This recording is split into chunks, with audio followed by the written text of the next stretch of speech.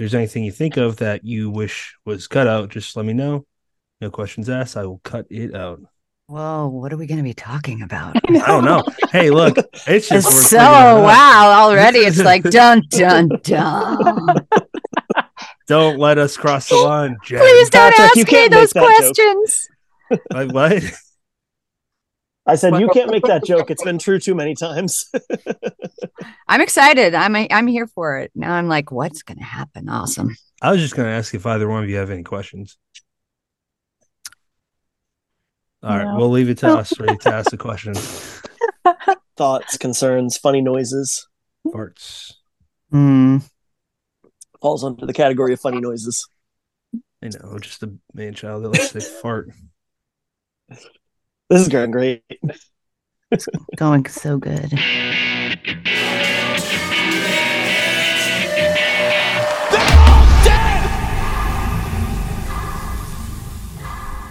Welcome to another episode of Dead Headspace. I'm your host, Patrick R. McDonough, joined always by my friend Brennan LaFar. Say hello, Brennan. Hello, everybody. And our other friend, Candace Nola. Say hello, Candace. Hello, everyone. Today we are joined by Rebecca Rowland. Did I say that right? I feel like I didn't say that right. Rowland, yeah. Okay. Hi. And we have Jenn Lee. Say hi, Jen. Hi, Jen. So normally we ask what got you into horror, but we would like to know for the two of you, what got you in the industry, and we'll start with you, Rebecca. Oh, in the industry in general, I mean, I would say, at least for what I'm doing now, I was originally hired to be a ghostwriter, and what I like to call a fluffer, even though people have told me that it's extremely inappropriate to use that term, but essentially that's what I was doing. I was given manuscripts or pitches or what have you, and then just told to kind of make it better, make things pop, fix the language, rewrite passages, blah, blah, blah. And I did that for a really long time. And I ghost wrote a memoir and did the whole book. I had taken a leave of absence from a grad program I was in to do it because it needed to be done right away.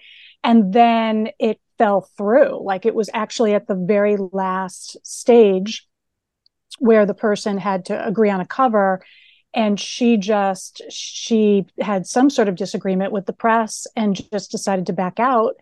And at that point I thought, you know what, I'm tired of doing all of this work, and not having my name on something. So I decided to just go for it. Wow. Before we move on, Brennan or Candace, I feel like one of you might have something interesting to ask about this. No, I mean, I would just throw in that I did not know that you were a ghostwriter, but that's such an interesting kind of, I guess, launching point to writing an anthologist career. And I'm curious, with you wearing so many different hats, do you have one that feels more comfortable than the others at this point? I can tell you that I don't like to do both at the same time. In fact, someone was just posting about this on social media about whether anthologists should include their own work. And I have to admit, like, my very first anthology, I put one of my stories in there, and it was uncomfortable. I didn't like, because you can't sort of see you don't really have the eye for your own story. And if I could do it over again, I would not have put my story in there. I feel comfortable wearing both hats, but not at the same time. And I don't like working on my own project and an outside project at the same time, because I find that I get especially with an anthology, very hyper-focused on just that, just sort of everything from the editing to the promotion to it just becomes my whole central focus. And so I neglect my own writing, and that's okay. That's okay, because I really do like editing. But now I'm sort of shifting into the writing, and it's definitely a different feel. I mean, Candace can speak to it as well. I mean, she does the same thing. And do I like one more than the other? No. It just sort of depends on what the project is. Yeah. One hat at a time makes an absolute, sort of logical sense. So I mean, that's really your best answer there. Yeah. I kind of want to come back to the focusing on an anthology thing at some point, but I want to throw it to Jenn real quick with the same, how did you get into the industry question? Well, I moved to New York when I was a kid, which was a long time ago. And I was a New York actress, doing Broadway stuff and not Broadway stuff until I hit my 30s. And then I had kids. And then I got divorced and got a job in TV and was a casting director for 13 years. And I kind of landed into some documentary work through friends who knew I was an actress and wanted me to do scratch work before they hired the celebrities. This sounds so gross when I say it, but it's true. They wanted me to do scratch work for celebrities to then fill in, and then they just ended up using my scratch work. So that happened like a lot of times. I don't know what scratch work is. I don't know if that means like we're gonna get Meryl Streep to do this, but can you just do the VO for us so that we can get the editing down and we don't have to, worry about wasting her time while we get all our. Are we allowed to swear? Yeah. Shit in a row. Fucking time if you want. Yay! Anyway. So I did some documentary work and realized that I really loved doing voiceover work, and I really didn't love doing TV as much as I love TV. I was doing unscripted documentary series TV, which is a ridiculous thing to be involved in and make and cast and try and sell. So I was doing all those things, and I kind of couldn't do that anymore mentally. So I decided to get trained for more VO stuff, and quickly kind of felt like I wanted to do audiobooks, and then tried it and was like, no, this is nuts. This is the nuttiest thing that anyone would ever do. It's the least well-paid VO for the most excruciating amount of work. And then I made it my focus because people are dumb. And I just love it. I'm obsessed with it. I wake up and I'm like, woohoo, I'm so excited. And you will find that most narrators, if they have decided to do such a silly thing as become a narrator, are obsessive nerds about it. To be fair, I do hear that advice in writing too. That you gotta be not like, it's a thing where if your heart's not into it, is what I'm hearing you say, then don't do it. Oh my God. The time it takes to make an audiobook is prohibitive. Even if you're doing it in studio with a team, still prohibitive. And most of the time, most narrators now are not. We're doing it in our home studios. So we're running tech ourselves. We're self-directing. We're doing all the file naming.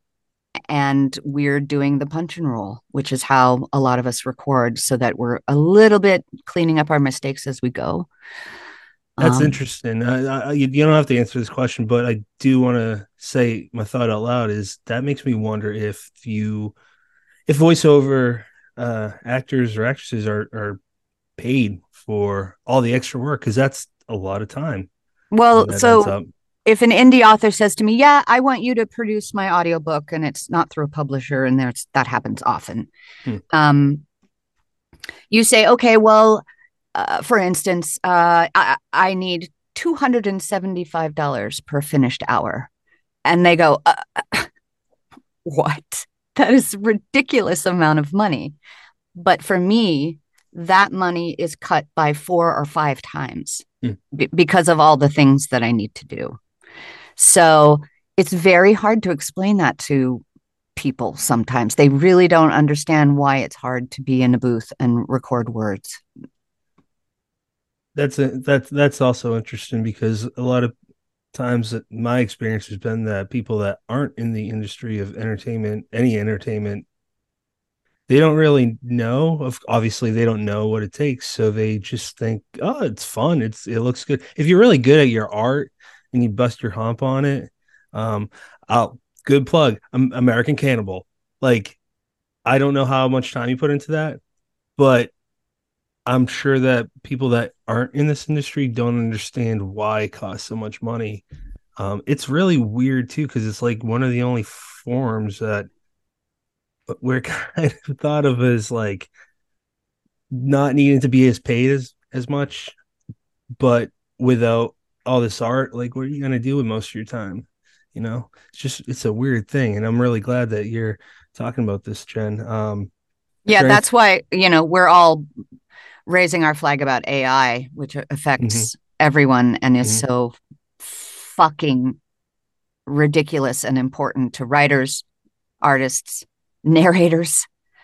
They're going to take our art and they're going to take our jobs. And I feel like it makes me want to, oh my God, it makes me want to cry.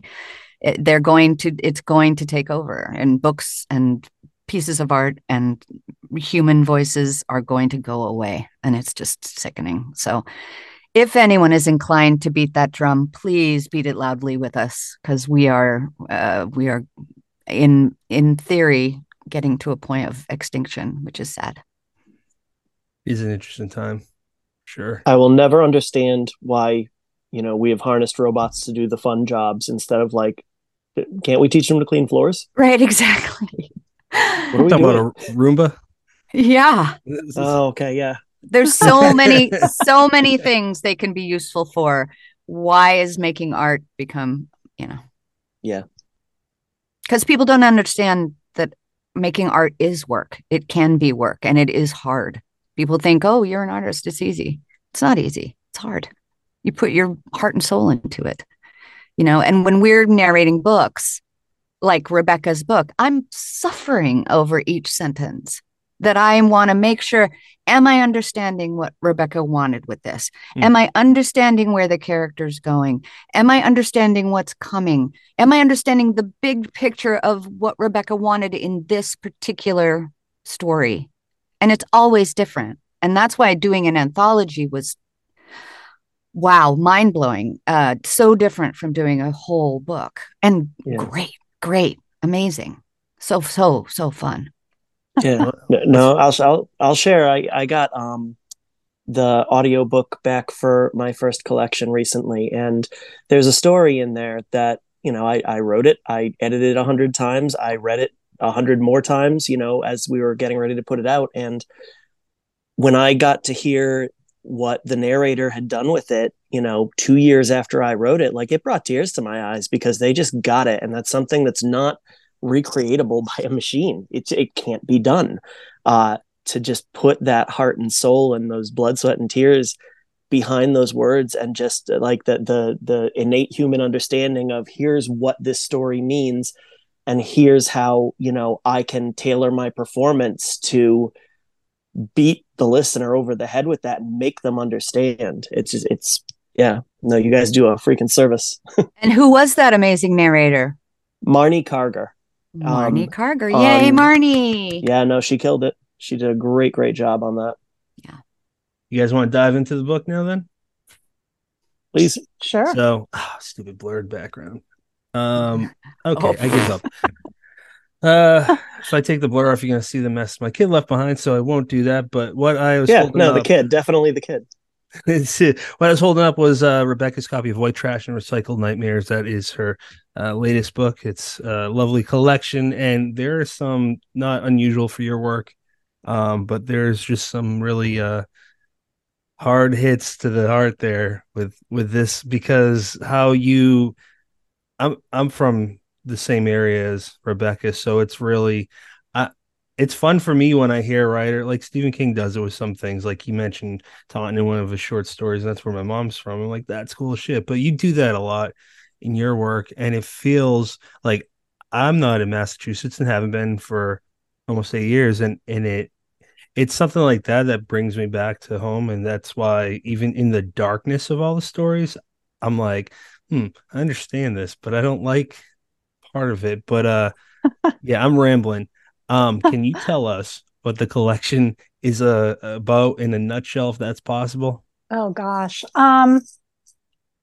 Someone asked me about that the other day, and I'm like, what is the blurb on the back? And I wish that I could say that there's one like unifying defined theme, and there really isn't, except what is always in my work, and that's 90% of it is just human beings and situations that appear very normal and aren't. And if you sort of peel back the first layer, you realize there's something that is rotten, and then the more layers you peel back, you realize it is something pretty monstrous going on. And I think that is just in general what my work is. It's all about how things appear one way and that they're really quite frightening underneath. I'll just say this with the first one, Layover, without spoiling it, you really got me to where the direction was going, and that's something that I really like with your stories. Brennan, you absolutely. Brennan, or no, actually, it's Candace. Candace, you had a really good question. I believe it was for Jenn about her stories. Am I mixing that up, or was it Brennan? Just throw it to Candace, please. Candace, go ahead. Candace is like, okay. Sure. No, actually, if I can remember how I wanted to word it now. We were talking about the incredible range of stories in the book. And we wanted to know if there was a particular story that resonated more so with you than any of the other ones as you were reading them. And if so, which one and why? Oh, well, I mean, it was like narrating 20 different books, which is just dreamy for a narrator. And I was thinking about this in the shower, which is a little coming back to what you said, which is that I could tell in the first paragraph, right? Not what the story was going to be, of course not. Far from it. But I could tell what the flavor, what that particular flavor of that story and probably that character was. It's so clear. Your writing, Rebecca, is so clear that I didn't have to go like, sometimes with books you have to like go searching like, what? I don't understand why this character is doing this. It does not make any sense to me. No, you get it immediately. So not unlike that, I would get to a story and be like, this is definitely my favorite one. And then I'd be like, okay, and here comes this one. And then I would end up doing that one that I was a little bit less like gung-ho about. And I'd be like, no, that was my favorite one. That was my favorite one. And that happened so many times. I kept thinking, oh, this is my favorite one. And then I'd be like, oh, no, but that one's my favorite one. So it was impossible because they're so different. It's like choosing between your children, right? But for me, I'm a horror person and definitely a horror narrator. And for me, I prefer the kind of horror books where you are uncovering the everyday life, the pedanticness of everyday life and everyday experiences, going to work and having kids and and you're finding out where is the mystical underneath that, where's the horror beneath that, why, and what's scary and what's moving about it being scary. I find horror very moving. So I'm not answering your question. I love Mountain of the Dead because I'm like a forest horror person. I just want to see a movie where people are out in the woods and bad things are happening. Yeah. And I loved Fear No Drowning because I like horror that means that, I mean, I don't want to say horror doesn't mean anything to each one, but I prefer a psychological kind of life. I don't know how to explain it. I think you know what I mean. I prefer that kind of psychological horror. It's your flavor. It's my flavor. It's my flavor. I mean, I love the caves so much.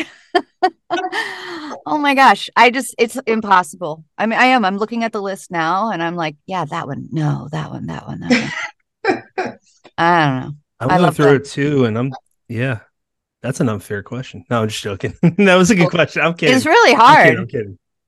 Well, it's always it is a good one. Oh, Trip Trap. What about Trip Trap? Oh, Trip Trap. It's like the best, good old fashioned, like, yes, this is exactly the horror story book thing I I want like to. that title too. Oh, this Trip Trap was fun because there's so many fun things in it that happen and people that talk. It was fun. I'm going to have to bottle this. And every time that I have like imposter syndrome, I can just like play it back. Yeah. Tell me again, Jen. Tell me. Yeah. So Yeah. thank you. Thank you for saying those things. Jen, We were what's your favorite thing about Rebecca? my favorite thing about Rebecca is that she actually wants to spend time with me in real life. Yes. You want to know something Yeah. funny? Yes. The first time we walked around New York City and we had a good time. And then we went to my daughter's burlesque show. Ooh, that's fun. Yep. The best thing to do. Did she know? Did you go in and be like, hey, by the way, that's my daughter? Did you? Oh, no. I absolutely beforehand was like, I would love to get together with you on that day. But my daughter has her first burlesque show. Yeah. I was like, bring it. Bring the ass. Bring the tits and ass. It was great. It's awesome. Was that one? I probably not, but was that the day that your cover was in no, only one of the biggest centers of I know America? I was so pissed off when I was not informed or aware that was happening. I was like, why didn't you tell me that was happening? That was a surprise to me, and it was a birthday present. I had no idea it was going to happen until it happened. So yeah, that was very exciting. Times Square billboard. That's amazing. Unbelievable. And it looked so good. Yeah. Wow. That's so cool. That's really just like one of the neatest things that could happen to any author. Yeah. Hell of a birthday present. It really was. It really was. Yep. Yeah. I literally sent it to my family, my friends. I'm like, look what's happening right now. How'd you feel in that moment when you saw it? Did you was it like an out of the body experience? It was really odd. And so I had gone to New York City with my writing partner, and we went to see Grey House. That was part of my birthday present. And then he said, oh, let's go to Times Square. And I hate Times Square. I absolutely loathe it. I don't like the crowds. I don't like the commercialism. And so I said to him, like, no way. There's like, well, let's go here. And he's like, no. We need to go to Times Square. I'm like, what? Why are we going to Times? He's like, listen, we need to go to Times Square now. Can we just go now? I said, all right. So we're walking and we're standing, and I could tell that there was going to be something going on because he stopped right there in sort of the central area where the billboard is, and he's like, take a look up there. And sure, when it hit, I was just, it's to this day, it's one of the nicest things I think that anyone's ever done for me. Yeah, it's incredible. Yeah, thank God, awesome. The cover was so amazing too. Yeah, well, both of them. So he put up both Cannibal and White Trash, and I got two of the best cover artists I think in the business for those two. So I've hit the lottery this year between the audiobook narrators, the cover artists, the writers in Cannibal. I've really been extremely, extremely fortunate and blessed, and I am fully aware of that. Yeah, to me, that's the greatest quality in a human. Like being thankful, humility, being humble. You're all those things. You're a really sweet person to talk to. And by the way, like this relates to you in a second, but when I was growing up, my dad taught me a few things that I take to this day. And one of the lessons was always write. And I should point out, this is before like the internet blew up to what it is today, and before we had cell phones. So it definitely applies even more so today. But he said, always write someone a letter to say you're thankful, if you especially if you mean it. And you did that with us, and that always stuck with me. I'm like, you would think more writers would do that. I'm not asking for that, but to me, that was just like, holy crap, she actually cares. Not to say other people don't, but like, it just, I don't know, it kind of sits really special with you. So sorry to put you on the spot, but I just want to say that I found it to be very sweet. Can we talk about American Cannibal for a moment and then jump back to White Trash? For sure. Absolutely. I just wanted to say how it was one of my favorite anthologies. Like you and Candace both have created anthologies that will forever stick with me. And for those that aren't familiar with American Cannibal, we had them on a few months ago, and it was just so much fun. Jeff Strand is so freaking funny. He's just so funny, and his story in at Y2K was absolutely hilarious. But my question for that is going into it with American Cannibal. Yeah. Were your expectations absolutely crushed afterwards? Crushed in a good way. Oh yeah, I should specify that. Crushed in a good way, meaning like were you expecting it to be this much fun, and then it turns out that you just every expectation you had just was they exceeded it for exceeded. sure. Yeah, I mean, thank you. Words are hard. So I went to each one of these authors, Candace being one of them. Mm-hmm. I specifically chose these authors because I wanted a very wide variety of approaches and subgenres and expertise. And so when I was narrowing down the list, I wanted splatter writers, I wanted feminist horror writers, I wanted psychological horror people, I wanted quiet horror people, I wanted people who are going to write more sort of like a quieter, more of a sort of a whisper. And then I wanted some that were going to scream. But I didn't specify that, and I said, as Candace will say, I walked up to her at AuthorCon. I said, I'm doing this. Are you interested? And she's like, yeah, sure.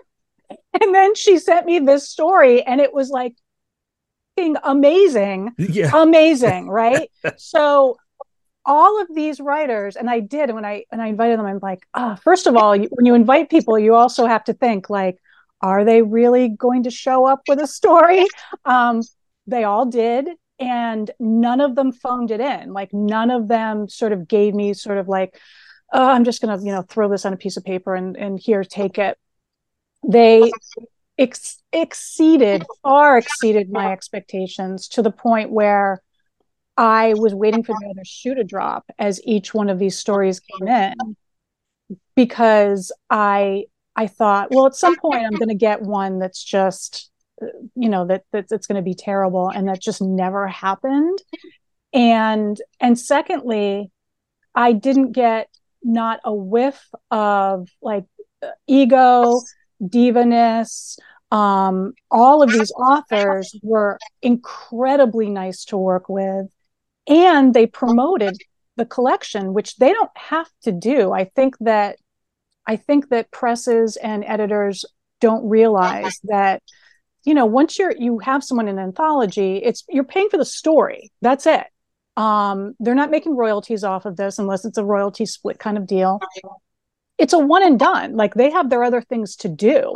And so when these authors kind of stuck with it and promoted it and offered reviewers and continue to this day, I will still, talk to some of them, and they'll say like, hey, so-and-so was asking about American Cannibal, and I mentioned this on a podcast, and they don't have to, they all have their own shit to do. They don't have to, talk about Cannibal ever again. And that's why I say I truly, truly am very fortunate to have that ensemble, to have Lynn Hansen do that artwork, to have Mark Johannes do the audiobook.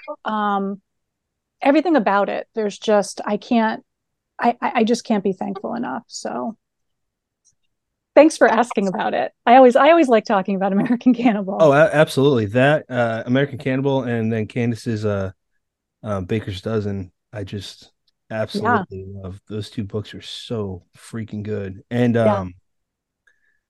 not that, correct me if I'm wrong, not that American Cannibal is like, it's not just one genre. You said it's a bunch of different.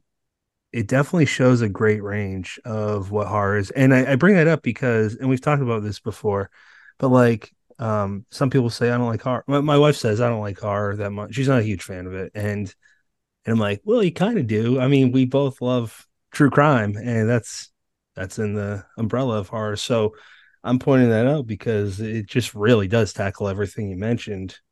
And they all do it so nicely too. Like they're all great stories. And same for Candace's Baker's Dozen, where that's specific in the splatterpunk scene, right? No? Extreme splatterpunk, I guess. It's a mix of both. But it's still not like over the top for the sake of it. It's compelling, it's in depth with the characterization, and it's just good narration. Yeah, I liked the carrot cake one. Was that Harrison's story? The carrot cake with the woman making the carrot cake. Yeah. Yeah. Oh, it's great. I like that. Yeah. Yeah. Yeah. What was it called? What was it called? The carrot cake one? Yeah. Yeah. I'd I'm have to look. blanking on it too. I'd have to I'm look it up. blanking. I don't know on the top of my head. There are I too many have it. stories that we can consume in I one. can grab it. Okay, while you do that, I will. Hold on. It's right here. So I actually have a story in Candace's next anthology that drops at the end of the month.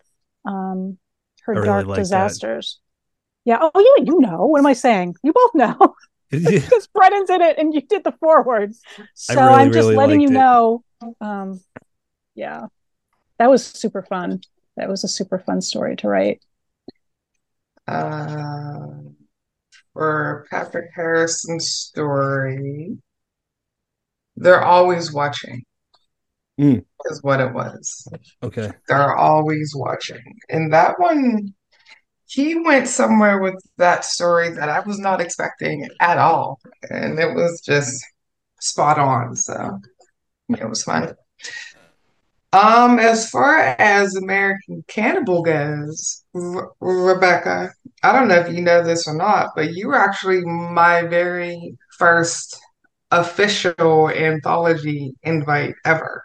Really? That I that didn't. surprises me. That I didn't know surprises that. me.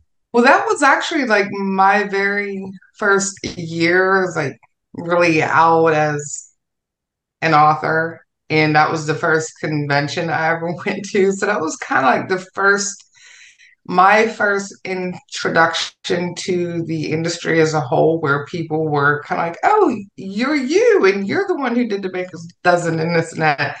And you were actually my first anthology invite. So thank you for that. We're so cool about it too. You were like, yeah.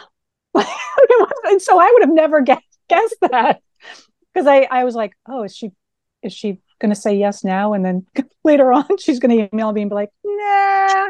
No, on the inside, I was super excited. And when we walked away, because my mom was with me, when we walked away, I was like, she just invited me. She was like, I know, it was there.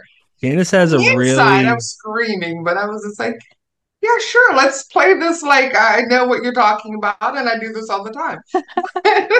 Candace and Brennan have a really good poker face.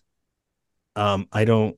It's annoying at times because I'll tell them something where I think they're gonna get super excited, and then through text they're just like, okay, like, I mean, we do that to mess with you, Patrick. I mean, It's true.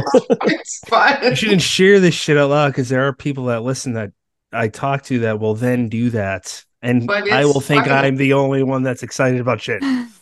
But it's funny for us because we know exactly what you're thinking. Anyway, back to Rebecca and Yes. my earlier question that we got to ask Jenn. With your white trash and recycled nightmares, which is absolutely incredible, by the way, as you already know my thoughts on the whole collection. Your range in this one is astounding. And I think that is the most appropriate word I can use because I don't know if you meant for this to have a particular theme or not.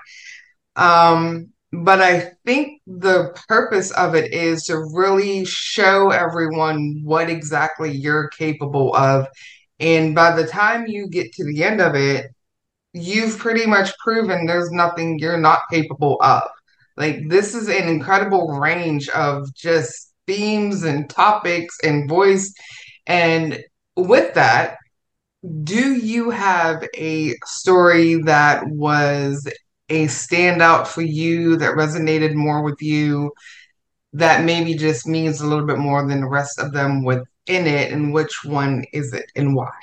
Oh, it's a good question. There are a few. Fear No Drowning I had written because my writing partner has a degenerative nerve disorder that it's called I always mispronounce it, Charcot-Marie-Tooth disease, which is what I end up having the kid being diagnosed with in the in the story. And so we've been friends for a very, very long time, and he's gone a number of surgeries because he was unable to walk. It actually affects the ability to move your muscles, and it's one of these very frustrating diseases, very similar to things like MS, where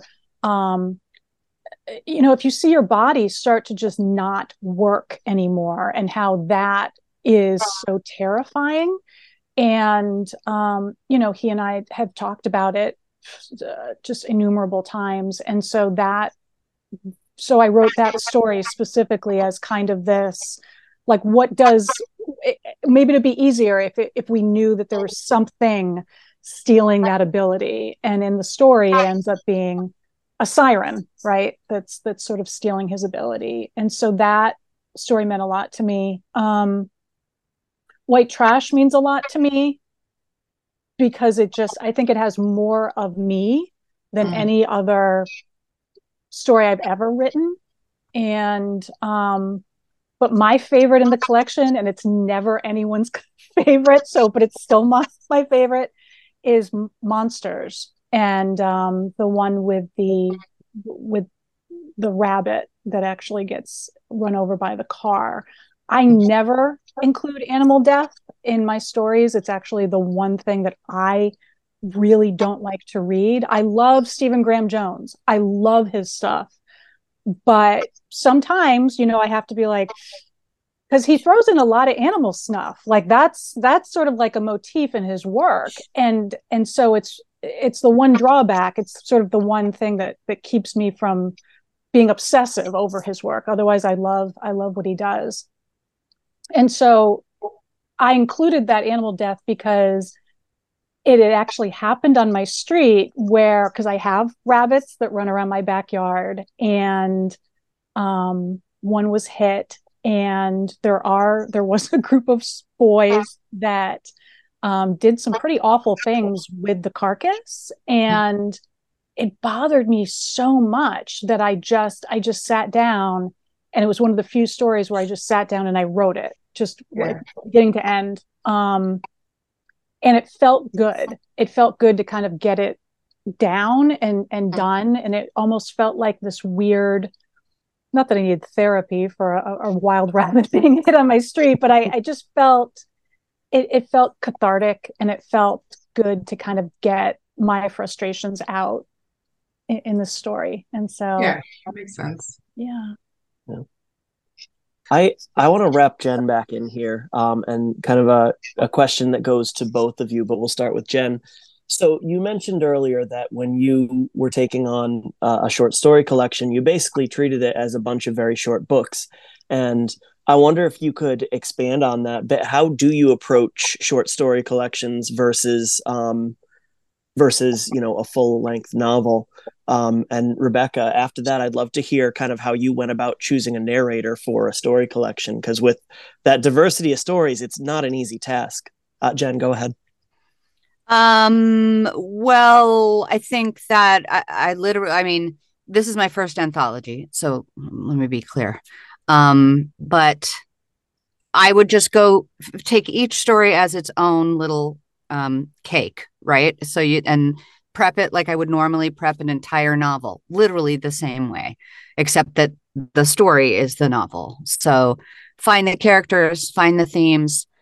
What is the author saying about the character? What are the characters saying about each other? What are the most important things, and what are the things that are leading you to the most important things? Because everything can't be important, or nothing is.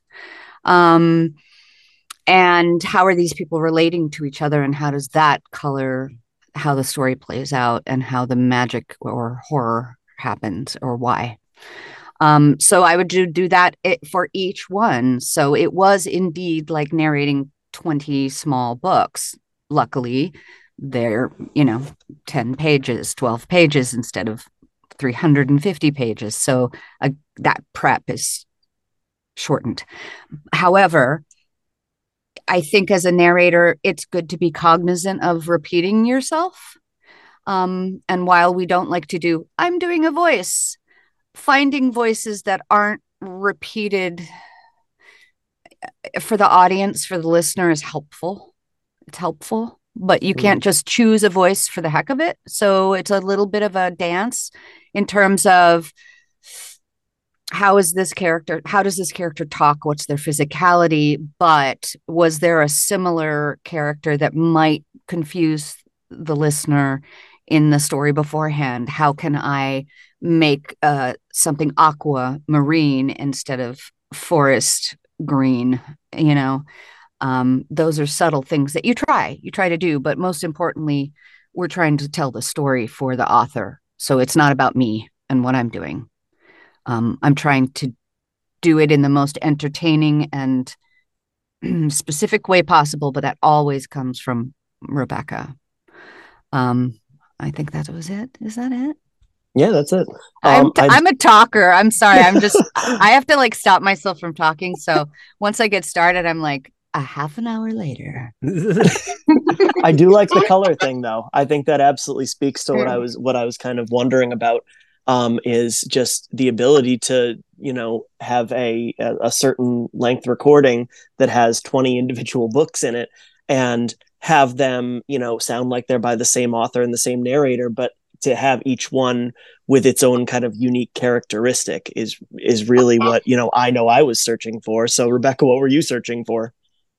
I mean, I just wanted a really good, and anyone will tell you this, any editor will tell you, your audiobook narrator is going to make or break that audiobook, period. Because if you get someone that isn't a trained actor, it's going to flop. They just don't get it. I mean, there's a huge difference. I don't think people appreciate that there's a huge difference between reading a story out loud and actually inhabiting the character and the narrator and anticipating where things are going to go and sort of setting up your pace so that you are drawing the listener in.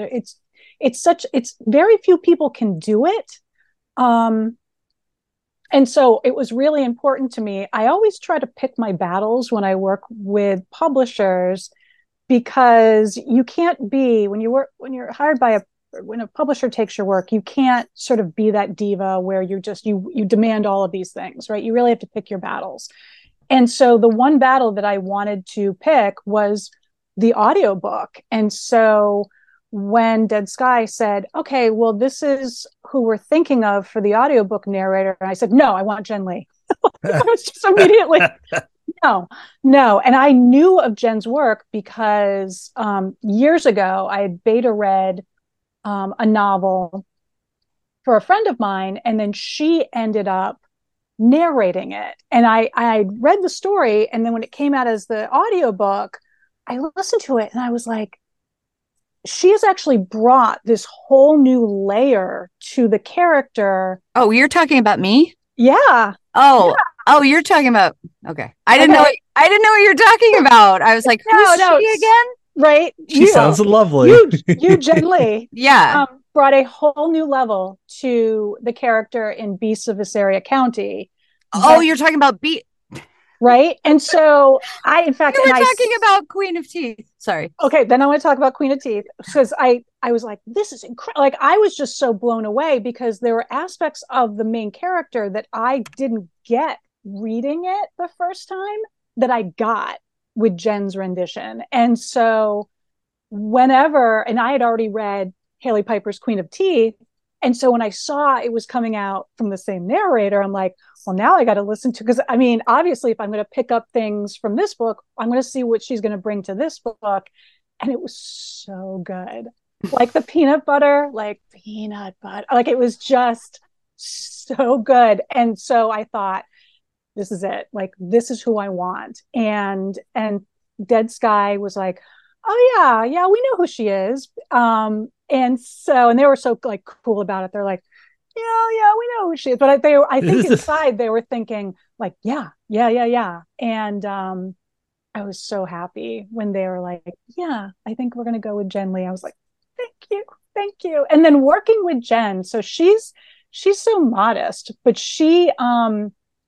I credit her with this. I actually didn't realize how much of my own, I don't know, baggage I throw into my stories until like when we were talking, Jenn brought up like, hey, I'm noticing this motif in your work. This comes up an awful lot. Is there something you want to talk about? And like, is there? And then I really did that. I honestly, for like days after, I thought, holy shit, like what am I trying to work out with all of these stories? And I think that it, even a reader might not pick that up, but because she is just so entrenched in that character and in each story, that she's picking up things that even I didn't pick up, being the creator. And so she's so fantastic. She's so fantastic. Jenn, I want to pick up on that. That's super interesting. So you helped Rebecca kind of take a step back from herself to look within, herself. This is terribly worded. I need an editor. So my question is there specifically with White Trash, was there stories, or was there a kind of a theme to you going about each story, in the sense where maybe when you stepped away or while you're kind of studying it, I guess, was there anything that you learned about yourself? That's actually I'm wondering that question about really any book, because that seems really narrow just to say White Trash. Maybe in general throughout your voiceover career, have you had really tremendous takeaways where you kind of better yourself as a person from it? Oh, I used to say every book, and now there's a genre that I work in as my pseudonym works, and where I can say, no, not every book, maybe. But I think every horror book for sure.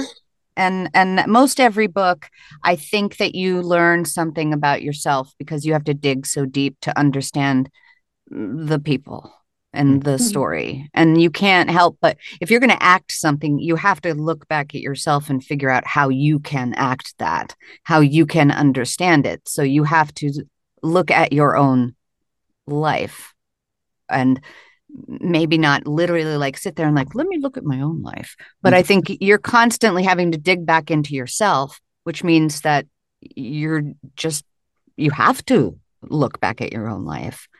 I think people are always surprised that I consider my niche a horror niche. Like, as a narrator, you don't want to be too nichey, but we all have things that we are maybe better at doing. And I always put horror first. That is my first choice.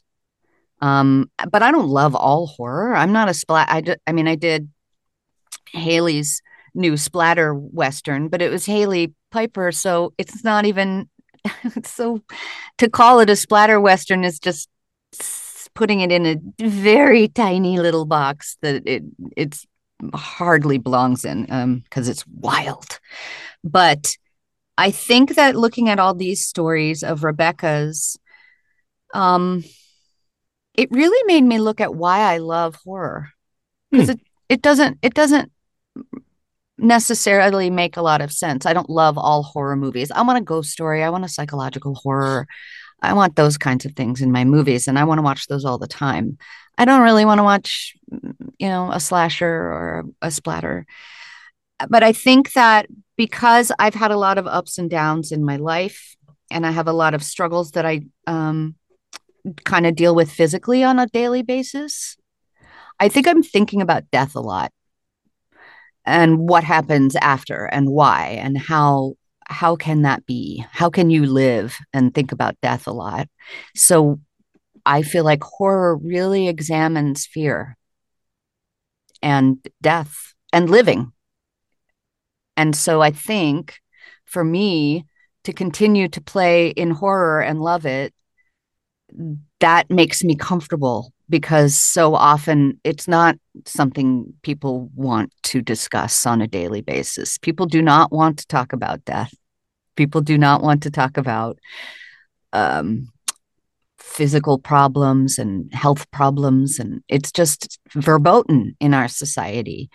And I think when you step into horror, you're getting relief. I don't know how to explain it. You're getting magic, and you're getting relief from things you're not supposed to talk about and things you're not supposed to think about, and being scared and scary stuff. And for me, that is a comfort in a weird way. So I just talk a lot, and I know it's going to be hard to edit because I talk so fast. No, that's fine. And you just make me think that horror kind of makes us feel like kids again, because what's like the kid thing to do is to be afraid of like everything, but everyone's afraid of a lot. And it's just interesting because you were talking about how it covers magic and all other aspects of that. So Candace, why don't you jump in before I start talking a whole lot more and rambling? Brennan had a question actually. Yeah, I'll throw one out and then I'll come back to you, Candace. I will just throw out there, Jenn, you had this, what I thought was a great answer, and then you kind of almost started trailing off at the end, like you thought we were going to judge you, but man, we're horror people. No, we know exactly what you mean. I know. I love it so much. And yeah, when I hear it narrated, maybe not so great, that makes me really mad. I understand. Rebecca, I wanted to kind of save this question toward the end of White Trash and Recycled Nightmares, because I had a favorite story in here, and I kept waiting for somebody else to mention it, and nobody did. And it's all fun and games until. So what I wanted to kind of ask you is, from early readers, early reviewers, anything like that, are there any stories in here that people really, really kind of attached to that surprised you?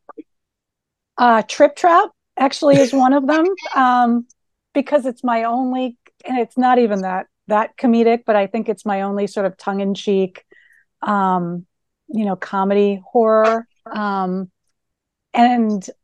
I loved writing it, and it was fun to write, but I never thought that other people would like it. You're so good at dialogue. You could, I don't necessarily want you to stop writing horror, but if you wanted to write like a rom-com or something, you absolutely could. You just made her puke with her expression. No, in a good way, like a good one. Like you could start a whole new genre, like horror rom-com. I was going to say, and then they kill each other in the end. Yes, it would be awesome. It'd be a cozy horror. Anyway, go ahead. Play it on the Hallmark Channel. That'd be hilarious. That and New and Perfect. I've been really surprised how many people responded to that one. That one was published originally in After the Kool-Aid is Gone, which was a political horror anthology that came out, I want to say 4 years ago. And it was really hard to write. And I almost didn't put it in the collection when I was sending it out for consideration. And I'm glad I did. I'm glad it speaks to people. It's a hard story, I think, to read. It was a hard story to write. And so those two, I'm always surprised. But I'm really glad to hear that you liked It's All Fun and Games. That's my my Long Island serial killer story is where it was actually inspired by that. Yeah. That serial killer that just got caught, I forget his name. Yeah. That guy's a psycho. Yeah. I mean, he had just gone on, no one caught him for so many years. And I ended up watching this like multi-part documentary it started on the on him on Link, I think they were calling him, or some Lisk. But then it sort of expanded and talked about how there were very similar murders throughout the United States, but not attributed to the same person. They were looking at who are the most vulnerable people in society. And I just thought it was really, really interesting how all of these, and they're mostly women that are being taken advantage of and targeted and murdered, and then no one's really looking at it. And why is that? And why are these killers getting away with it? And is it because of who the victims are, or is it because maybe the killer isn't someone that we suspect? Yeah, I thought there was some fantastic use of misdirection in there. She's really good at that shit, man. Thank you. Does anyone else? I don't want to jump in, but I had a question for Jenn. And it's kind of about you too, Candace.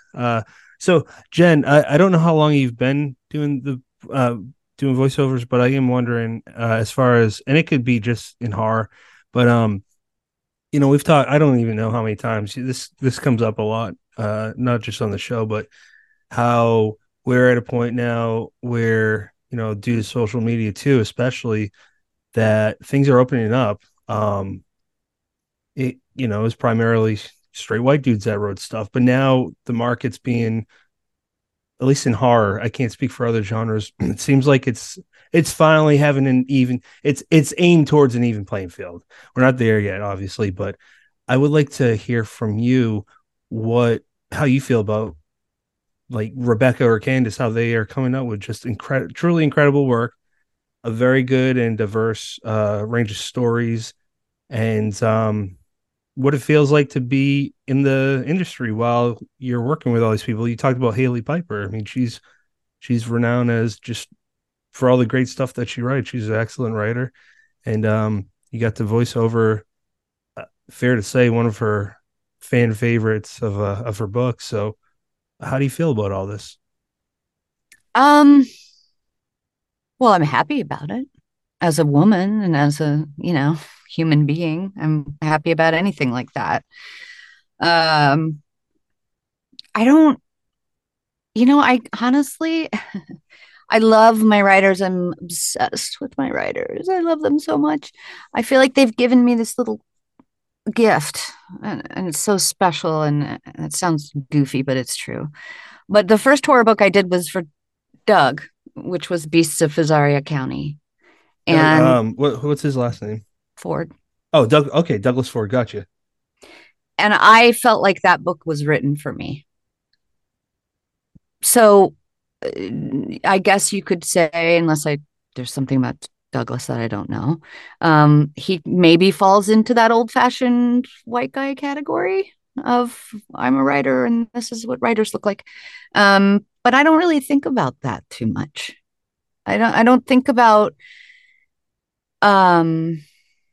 Haley being a queer writer, or Rebecca being a woman, or Doug being a white guy, unless there's something in the book that I just find particularly striking, in a good or bad way, that's based around that theme. But it just doesn't occur to me to think about that, because I'm so in their work.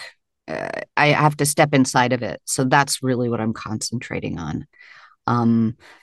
And I guess that's it. I guess I just view them as people, and I want to do work that is reflecting the change that needs to happen in this world. But for me, it always comes down to just literally the piece that I'm working on at the moment. Is that a bad answer? No, I think it's beautiful, because basically what I hear, and then Rebecca, then Candace, then Brennan, jump in if you want.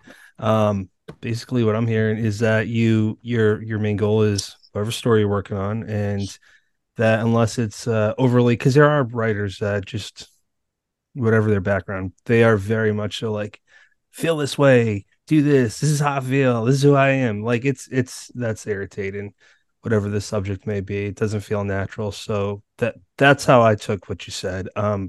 Rebecca, do you want to jump in at all? No, I mean, what I heard is something that I agree with, and that is, I think that horror in particular is finally catching up to what the world looks like. And no offense to the two men in the room right now, but I mean, it's not just men. Brennan. I'm a little Don't boy. assume. Don't assume, I'm sorry. I didn't mean to assume. Man child over here. It it's not just white men that get scared, it's everyone gets scared.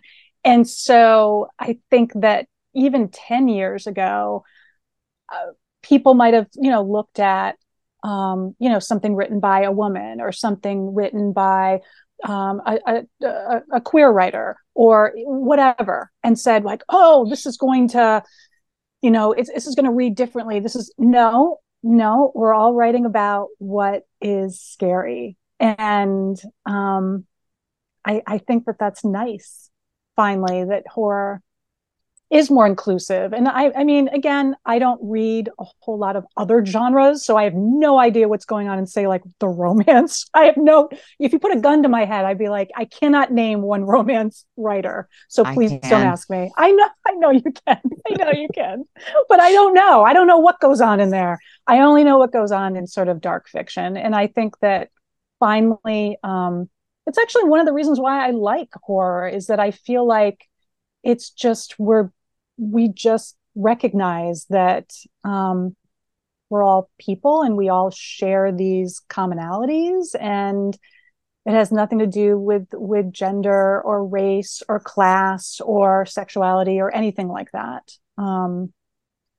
So I think that it's finally representative of the world. We haven't gotten to perfection yet, but I think that we're a lot more advanced than some of the other genres.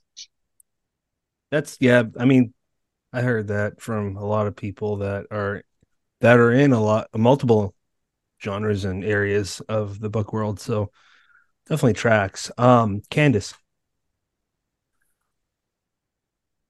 You're muted. Yeah. I looked up and saw that she was drinking. I didn't know when I asked her. I gotta stop doing that shit. I'm sorry. It's fine. I don't really know what you're asking right now, other than how do we feel about the massive amount of diversity and inclusion that is exploding in the horror field right now? Yeah, I mean, I think Long overdue, long overdue, but it has been slowly increasing the last 20 years or so. But I think over the last maybe 5 or 6 years, it has sort of exploded to where the world is beginning to take note that, oh, look at all of this, and you have every race, every culture, every gender, every identity, every voice now is being recognized in the horror world as valid voices of, I don't want to say horror, but valid voices of experiences that deserve to be heard. I may be in the horror field, industry, whatever, but I don't look at it as just that niche. I look at it as I'm writing about life experiences, because to me, that's what it is. Horror encompasses the absolute range of what life is, because you can't write a horror story without adding in absolutely every single aspect of life. And that is everything from creation to love and heartbreak and loss and grief and assault and trauma and PTSD and war. It encompasses every human experience and emotion, because that's where you get to the heart of the horror and how that impacts the person that the story or the situation is happening to. All of those experiences that have made up their life is what drives them through the horror of the story. That's their motivation for either becoming the monster they are, or surviving whatever they went through. It's all of that, but it's all about life and what drives them to get through it. And right now, the fact that there are so many diverse voices in it right now is absolutely amazing, because anyone at any time can pick up a horror story or an anthology or a collection and see themselves represented in it. Maybe not their race or their culture at all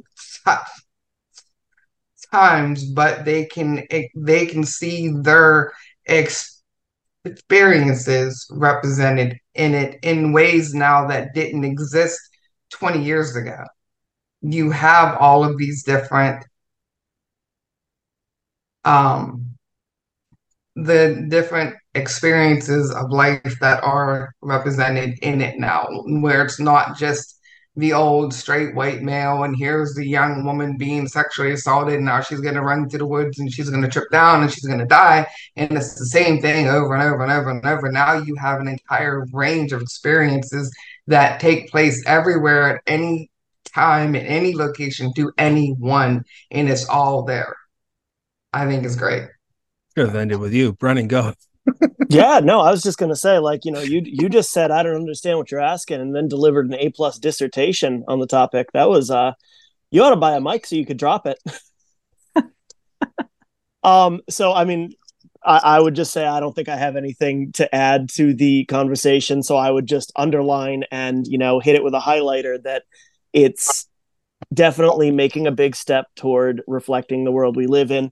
And just the idea that fear is a human emotion. And the best stories treated as such. Yeah.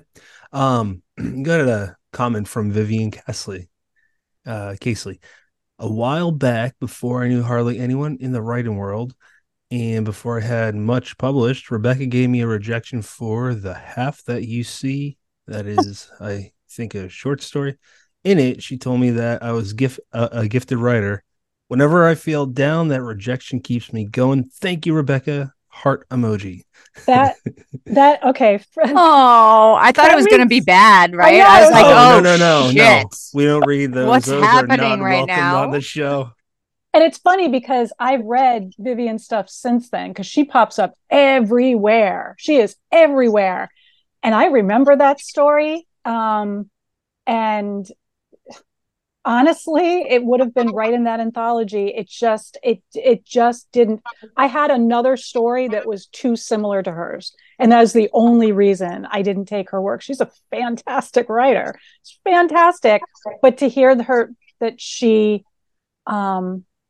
remembers that really means a lot to me. It's one thing that I always try to do as an editor is I always try to be a writer in the editor's seat, because I know, and I'm sure all of us here can say that we've dealt with an editor or a press owner or something who has been not empathetic, and we've walked away from them thinking, holy shit, am I even in the right industry anymore? And that's terrible.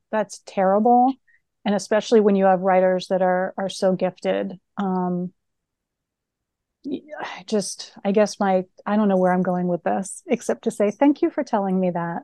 Thank you. That's just one more note on Vivian. That's awesome. And you brought up a good thing.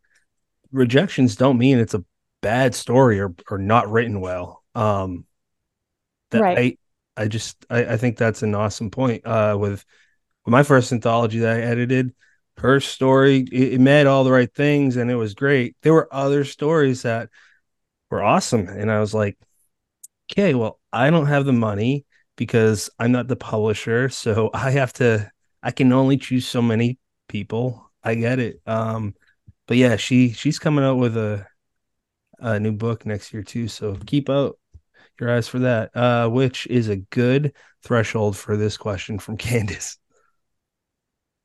Before we wrap up, Rebecca, you have something new in the works, don't you, my dear? I do.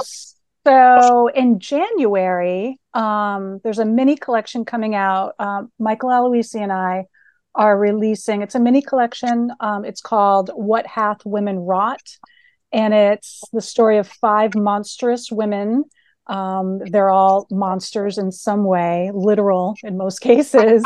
And we are 100% of the proceeds go to Children of the Night. And Children of the Night is an organization that specifically helps young people who have been trafficked and helps them kind of integrate back into society, helps them with just everything to get them out of that terrible, terrible situation and back, back into a happy place. And so both Michael and I work with teenagers during the day in an urban school, and so trafficking is a real concern.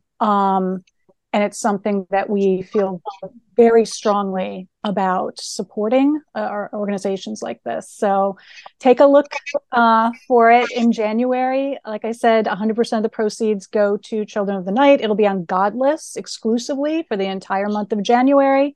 And then it'll be out in print everywhere else from February on. Thank you for bringing that up. Thank you. You're very welcome. That's exciting. And that's a really important cause. So thank you. Yeah. That Patrick. You said that was children of the night, right? Mm-hmm. Children of the Night. Mm-hmm. Okay. Yeah, so definitely echo what Candace says. That's beautiful. Children of the Night. What are you currently reading, Rebecca? Oh, so I'm reading 3 things right now. One is Clay McLeod Chapman's What Kind of Mother?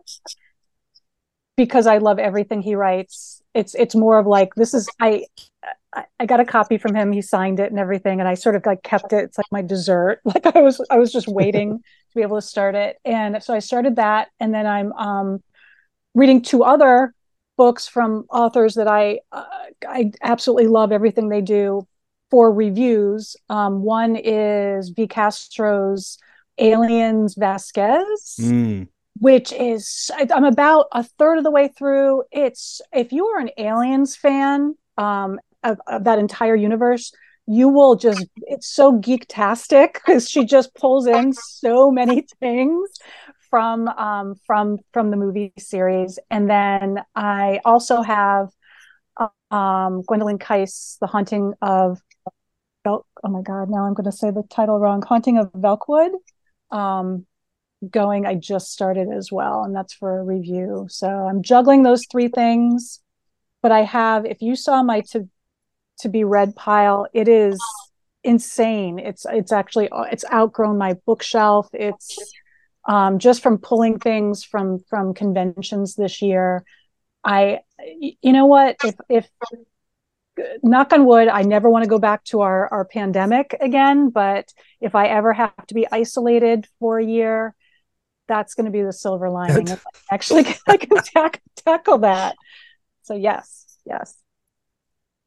I've only been to one convention, and I spent way too much money on all the books. So I get it. Yeah. Jen, what are you currently reading? What am I reading? I'm not great at reading just one thing. I was reading Frankenstein during Halloween because why wouldn't you? It's amazing. And I'm also getting through Ghoul, which is my book club. I'm in a speculative book club because I just can't find anything to read. So they picked Ghoul, so I'm getting through that. And let's see, the things that I listen, I don't read because I can't read. I can't stay cognizant long enough to read, but I started The Wishing Pool, which is an anthology, and Frankenstein. Oh, Holly. I'm getting through Holly because I'm a big Stephen King person. And how is that? It's the Holly Gibney spinoff, right? It's from, yes. How is it so far? Because I have it. Like I have it on my shelf. It's fine. It's fine. I'm such a Stephen King like nut, and Holly Gibney too. So I'm reserving my judgment. I don't know. I'm not super excited, but that could just be me. I don't want to say anything bad about it because it's, but yeah, it's not super scary. It's definitely got those more not scary vibe Stephen King vibes, which is fine. But and there was one more thing. Getting through All Hallows. All Hallows. And I'd like Nice. to start Pinata. What's Pinata? Pinata is, I haven't started yet, but it's by Leopoldo Gout. It says a head full of ghosts meets Mexican Gothic. Hmm. And it's supposed to be pretty amazing. I don't think I've heard of that one. That's interesting. I think it's Nightfire. Oh, is it? I think so. Oh, okay.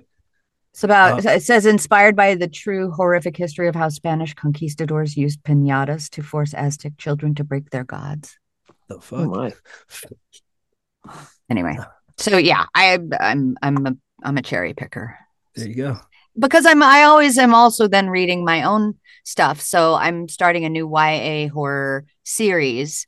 So I'm also starting all those. So I'm excited about that. Oh, so now's a good time to plug your work. Yes, I am starting a new, like I said, YA horror series with Christiane Irwin. And it's going to be a lot of very sweet YA horror vibe novellas about Spite Lane, where all these poor kids live. So I'm excited because I don't usually do YA, and it's horror, and it's just so old school, wonderful. And yet all the characters at this point are she's really making an effort to be modern with these stories, which I appreciate very, very early on. So it's great. That's awesome. Yeah. Candace, what are you currently reading? I am still working my way through this novel by Christopher Michael Blake, Pray for Dawn. About halfway through that now, which is fantastic. Aside from that, I'm not reading anything else right now because I'm still working my way through the last part of the anthology coming out, and hopefully tomorrow I'll be reading a foreword that someone's supposed to be writing for that anthology. So we'll see how that goes. Oh, Um, that is already written. I'm just oh, nervous as oh, fuck to give it to you. So right now my time is heavily taken up by finishing the editing for the antho, but hopefully by the end of this week I'll be through with this one and I can start a couple other ones that are waiting over here on my list. Nice. Shots fired. Brennan. I do like seeing her take you to task live on air. It never gets old. It really doesn't. And I won't cut it out either because it's funny. Nope. And I should just put a claw nose on my face on the logo, so get it all over with. I am reading. That's a joke, by the way, guys. I'm joking. Wasn't very good. That's why nobody laughed. I know. I am reading The Dead Pennies by Bob Ford.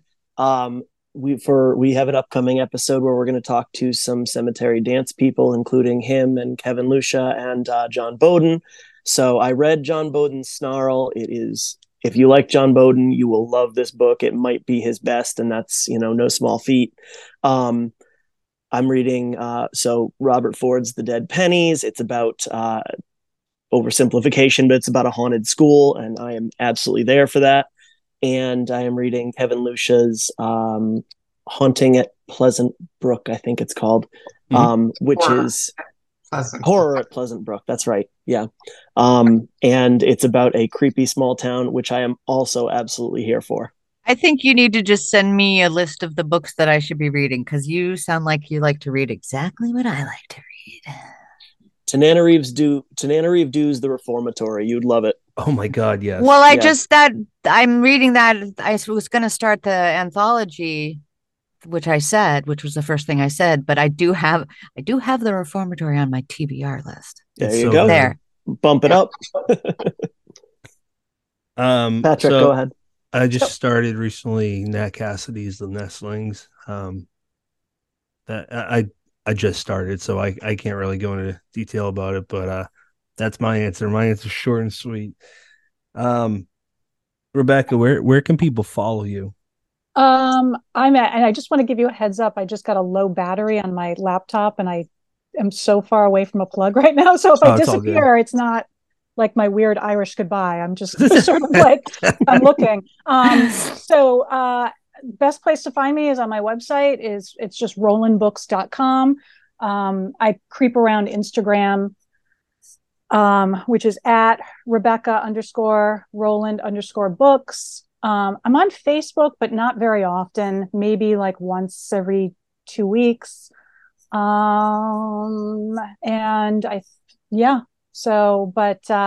audiobook comes out November 28th.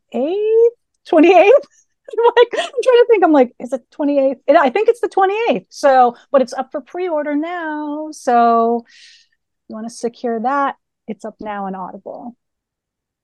Excellent. It's the perfect Thanksgiving read. Absolutely. Yeah. Or listen. Where can people follow you there, Jenn? I am Jenn Lee Reads on all the things, the TikTok and the Instagram and the Facebook. I have a narrator page as well as my private page, and my website, if people are interested in work inquiries, is you can find from those things, but you can also just go to www.JennLeeAndrews. There's another name at the end of it, JennLeeAndrews.com, and that's a good way to hear other stuff that I've done. But yeah, I'm an Instagram gal, so that's my thing. I love it, and I'm on TikTok a little bit, but that's just dumb. I like how you said Andrews. Andrews. That's a holdover from my theater days, but yeah. So that's where you can find me mostly. Excellent, Candace. Where can people follow you? You can find me on Twitter, Instagram, Facebook, TikTok, under either my name or Uncomfortably Dark, which you can also find me on the Uncomfortably Dark website also. Awesome. Brennan? BrennanLaFaro.com has links to anything you could possibly need, I think. And you can follow me on pretty much all the regular social media sites. PR McDonough for most of them, not Instagram. That was hacked. Now it's Pat R. McDonough. Final thoughts. We'll start with Rebecca. Thank you, Jenn. Thank you for doing this. I have not heard the audiobook yet. It was not shared with me. Jesus Christ. So it's going to be it's going to be a delightful treat to be able to hear it. Thank you. Thank you. You're awesome. So. Jenn. Yeah. Thank you, Rebecca. It is terrifying to know that you haven't heard it yet, but I do know that you've heard a good amount of my horror narration from me. Yeah. So I feel like, well, it's not like I went off the rails or anything like that. So you kind of know what I'm going to serve. But yeah, I love horror, and I'm so happy to work for horror authors, and I just want everyone to keep doing what they're doing. So there's a few things for me to slip under the rug and do too. You always hope when you work for a great author like Rebecca that you're just going to become like one of their little passel of narrators that they think about. And I hope that is the case after she hears it. Yikes. But yeah, thank you for writing horror. I think it matters. That's all. Candace. Not much. Just thank you to Jenn and Rebecca for your time here today and everything that you write, Rebecca, because you are pretty much one of my newer inspirations over the last year or two. So yeah, just continue everything it is that you do, and thank you for spending your Saturday morning with us. Brennan. Rebecca, awesome to chat with you again, and Jenn, excellent to meet you. I'm glad you guys could come hang out on a Saturday morning. And actually, I really loved Jenn's sign-off line, so I'm going to borrow it and just say thank you for writing horror. That's a cool sign-off line. Oh, great! Now you're just going to say that all the time. We'll license it. We'll work something out. I won't. Brennan will. You have to work. If you're going to use that as your tagline, you have to in everything say just mention that I'm a narrator, a horror narrator. You can just say that tagline, but just somehow work into the conversation in every podcast now. As narrator, Jenn Lee. As narrator said one time. Yeah. My final thoughts are thank you, Rebecca, for being here, and Jenn, thank you as well. Yeah, you inspire me too there, Rebecca, as an editor. You and Candace are two people that I greatly look towards reading stuff from, and just keep doing what you're doing. And Jenn, I can't wait to hear your rendition of Rebecca's book. Seriously, I'm big into audiobooks, so I'm very much so looking towards that. I'm glad. Thank you. Absolutely. Next episode is with Elena Urquhart. She is one of the co-hosts of Morbid. She also wrote a book called The Butcher and the Wren. So we'll see how that goes, and can't wait. She's got a great true crime podcast, and as always, you have many choices in podcasts. Thank you.